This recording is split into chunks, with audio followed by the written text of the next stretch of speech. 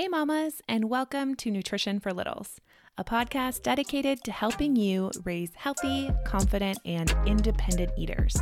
I'm Alyssa, your mama in BRD. I'm a registered dietitian and mama of two. I specialize in nutrition and feeding for infants and toddlers. Nutrition is kind of my thing, and I love sharing it. But honestly, the few seconds Instagram gives me on my stories just wasn't cutting it anymore.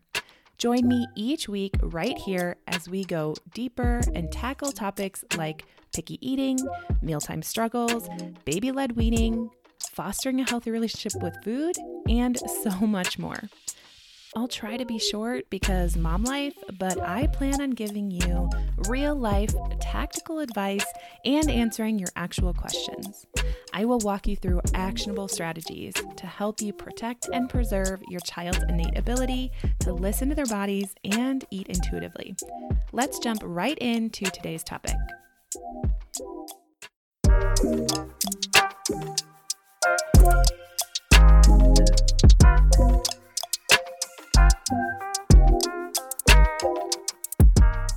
Hello, and welcome back to the podcast. I'm so excited that you are here. Today's episode, we're breaking down a rule that might or might not be in your family, and that is the one bite rule, or the polite bite rule, or what else do people call it? I think that's it. I mean, you get what I mean, right? It's basically like, hey, don't knock it before you try it.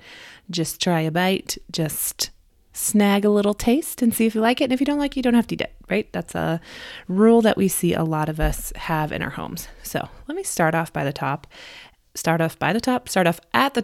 and tell you that you are allowed to have whatever rules in your home that you want in your home.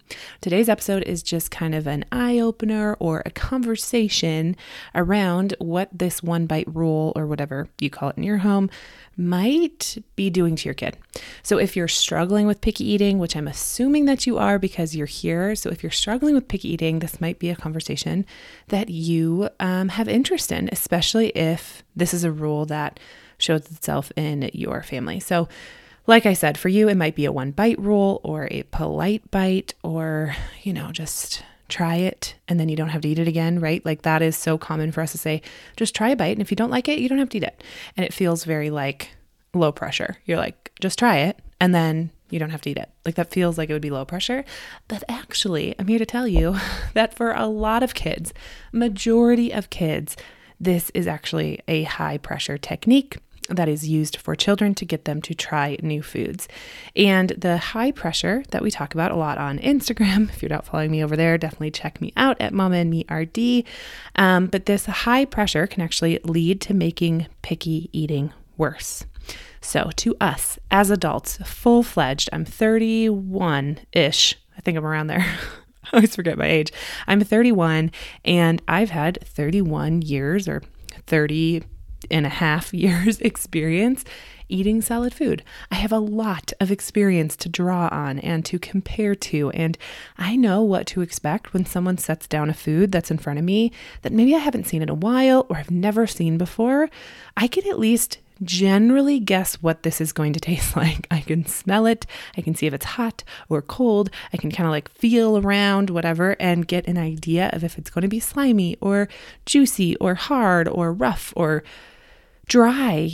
I can pull on my past experiences and decide what this might taste like. Now, I'm not always right, but I at least have that association. Our little ones really don't yet. They might have a little bit here and there, but they're really not at that critical thought period of their life where they can draw on past experiences and make assumptions about something that's put in front of them. So although to us, it would be very low pressure to go into a restaurant that we've never eaten that food before and be placed in a situation where a new food is presented and someone were to say to us, hey, just try a bite. And if you don't like it, you don't have to eat it. That feels very low pressure typically. But this is because we have months and years worth of experience, even decades of experience with foods. So it doesn't feel like a lot of pressure. We also know, and we're using that prefrontal cortex part of our brain, that we're not in imminent danger. We are likely, unless we are being poisoned by someone, in which case, please call 911. But we are not actually in danger, and we know that about ourselves. So we are more willing to take this risk because it is a calculated risk. Our children do not understand how to take calculated risks, okay? And a lot of times they are really trying to figure out what their role is, what this food is in front of them, and how mad is mom and dad going to be if I don't follow this rule. So it does feel like way more pressure to them. So I want you to imagine what it really would be like to step into a foreign country, a foreign land where you don't speak the language, you've never seen food like this before.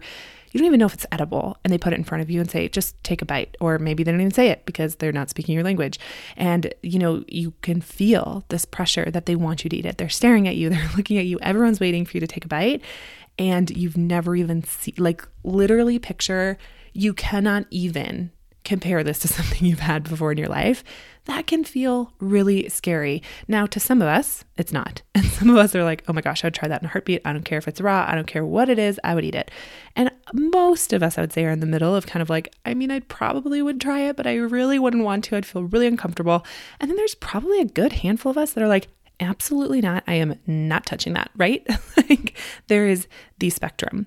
So I just want you to, for a second, put yourself in your kid's shoes and think about what they might be feeling when you say, just take a bite. To you, it might not be a big deal. To them, it feels like a big deal. They haven't had enough experience with food yet.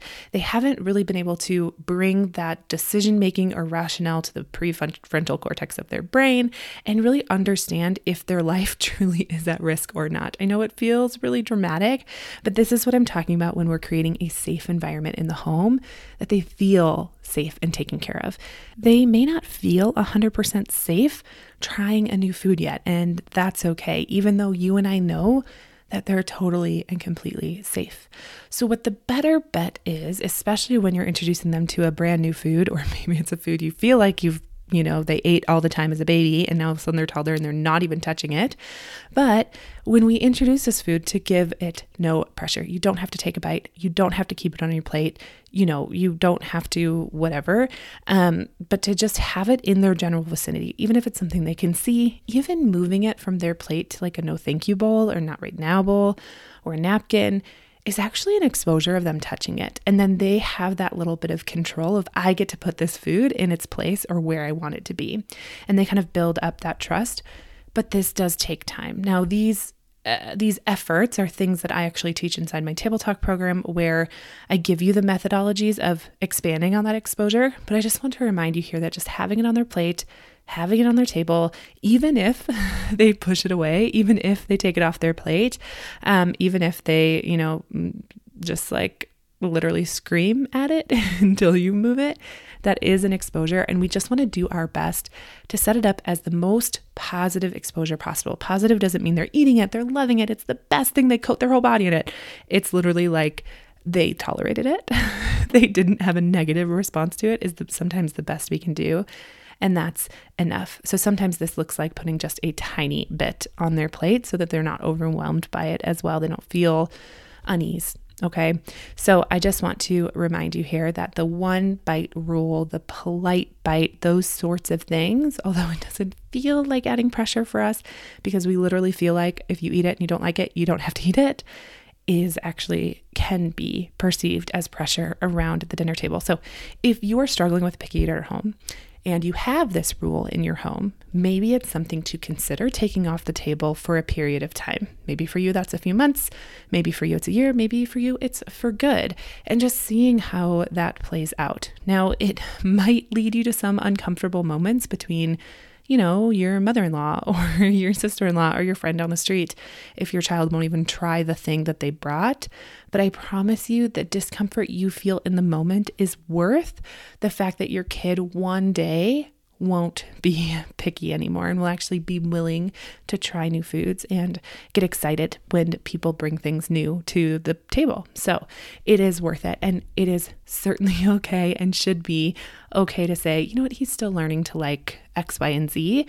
We're working on it. Or he hasn't liked that yet. I'm excited to try that with him again, next time or something along those lines. You can even maybe ask for the recipe and say, hey, I would love the recipe for this so I could keep giving it to him to see if maybe one day he'll like it. Certain situations like that. Just bring down the temperature. Don't let people make you feel guilty over what your kid will or will not eat. I know this is easier said than done on a podcast, but truly it is worth you protecting your child too. And your child sees that if you're not going to force them, even though it's making you uncomfortable, they're also going to pick up on the fact that they are a priority to you. And even when it makes you uncomfortable, you're going to protect them and they're going to feel like you are there to protect them, which builds trust around the table, which leads to them trying new foods. I know this might sound a little overdramatic to some of you, and that's fine. I'm okay with being the overdramatic, picky eating dietitian. That's who I am. But truly, it does take time to get to a place where they trust you and everything is jiving well at the table. I always kind of describe it this way, that it's more of a dance between you and them and this relationship between you and them and the food than it is about the food or about the bite or about the vegetable. It really is more of a dance between you two. So anyways, I hope you enjoyed today's episode. I hope that this breakdown of this rule that is very common in people's homes. I don't want you to feel like you're alone for offering this. We've definitely said this to my son before. So no, you have not ruined your kid if you have implemented this rule for a while, but you will likely have to build up trust that this is no longer a rule in your home, at least for a period of time. And like I said at the top of this podcast, ultimately, you don't have to listen to me. I will tell you what the research says. I will tell you what helps in practice and how I've helped hundreds of moms overcome picky eating with their little ones. But the thing is that you are the best parent for your child and you know your child best. And there are certainly kids out there that do not feel pressure when they're told this. So if it's a rule you want to continue in your home, that's totally fine. Move on to another podcast of mine and check that out and see if it resonates with you. But you get to decide what comes into your home and what stays outside the gate, right? I always say this, you're the gatekeeper of your home. You get to learn all the information on the internet and in Instagram and on podcasts and all the things. But ultimately, you get to decide what comes into your home and lives there and what doesn't. So take what serves you, leave the rest, be curious, try new things. But ultimately, if it doesn't work for you and your family, that's okay. Everyone is different. And as long as you are feeding them, you are doing it right, which is ultimately my favorite way to talk to you guys, because I want you to know that I'm a mom too. So even though I know some of the research, there are some things that I do that I'm like, I know maybe this isn't ideal, but a mom's got to survive, right? So there's always that little piece to it. So just a heads up on that and a little caveat, but I hope today's episode gave you some perspective and really maybe just opened your eyes to a new idea. Anyways, I will see you next week with a brand new episode. Thank you so much for tuning in today. I hope you're walking away with some tangible ways to bring peace to your mealtimes. And if you like this episode, please subscribe and tell all your mom friends. And as always, the best compliment you can give me is leaving a rating and written review. You can find more from me on Instagram at MamaandMeRD, and please feel free to send me any questions or comments you may have by emailing me at alyssa@mamaandmerd.com. Until next time, mamas. Thank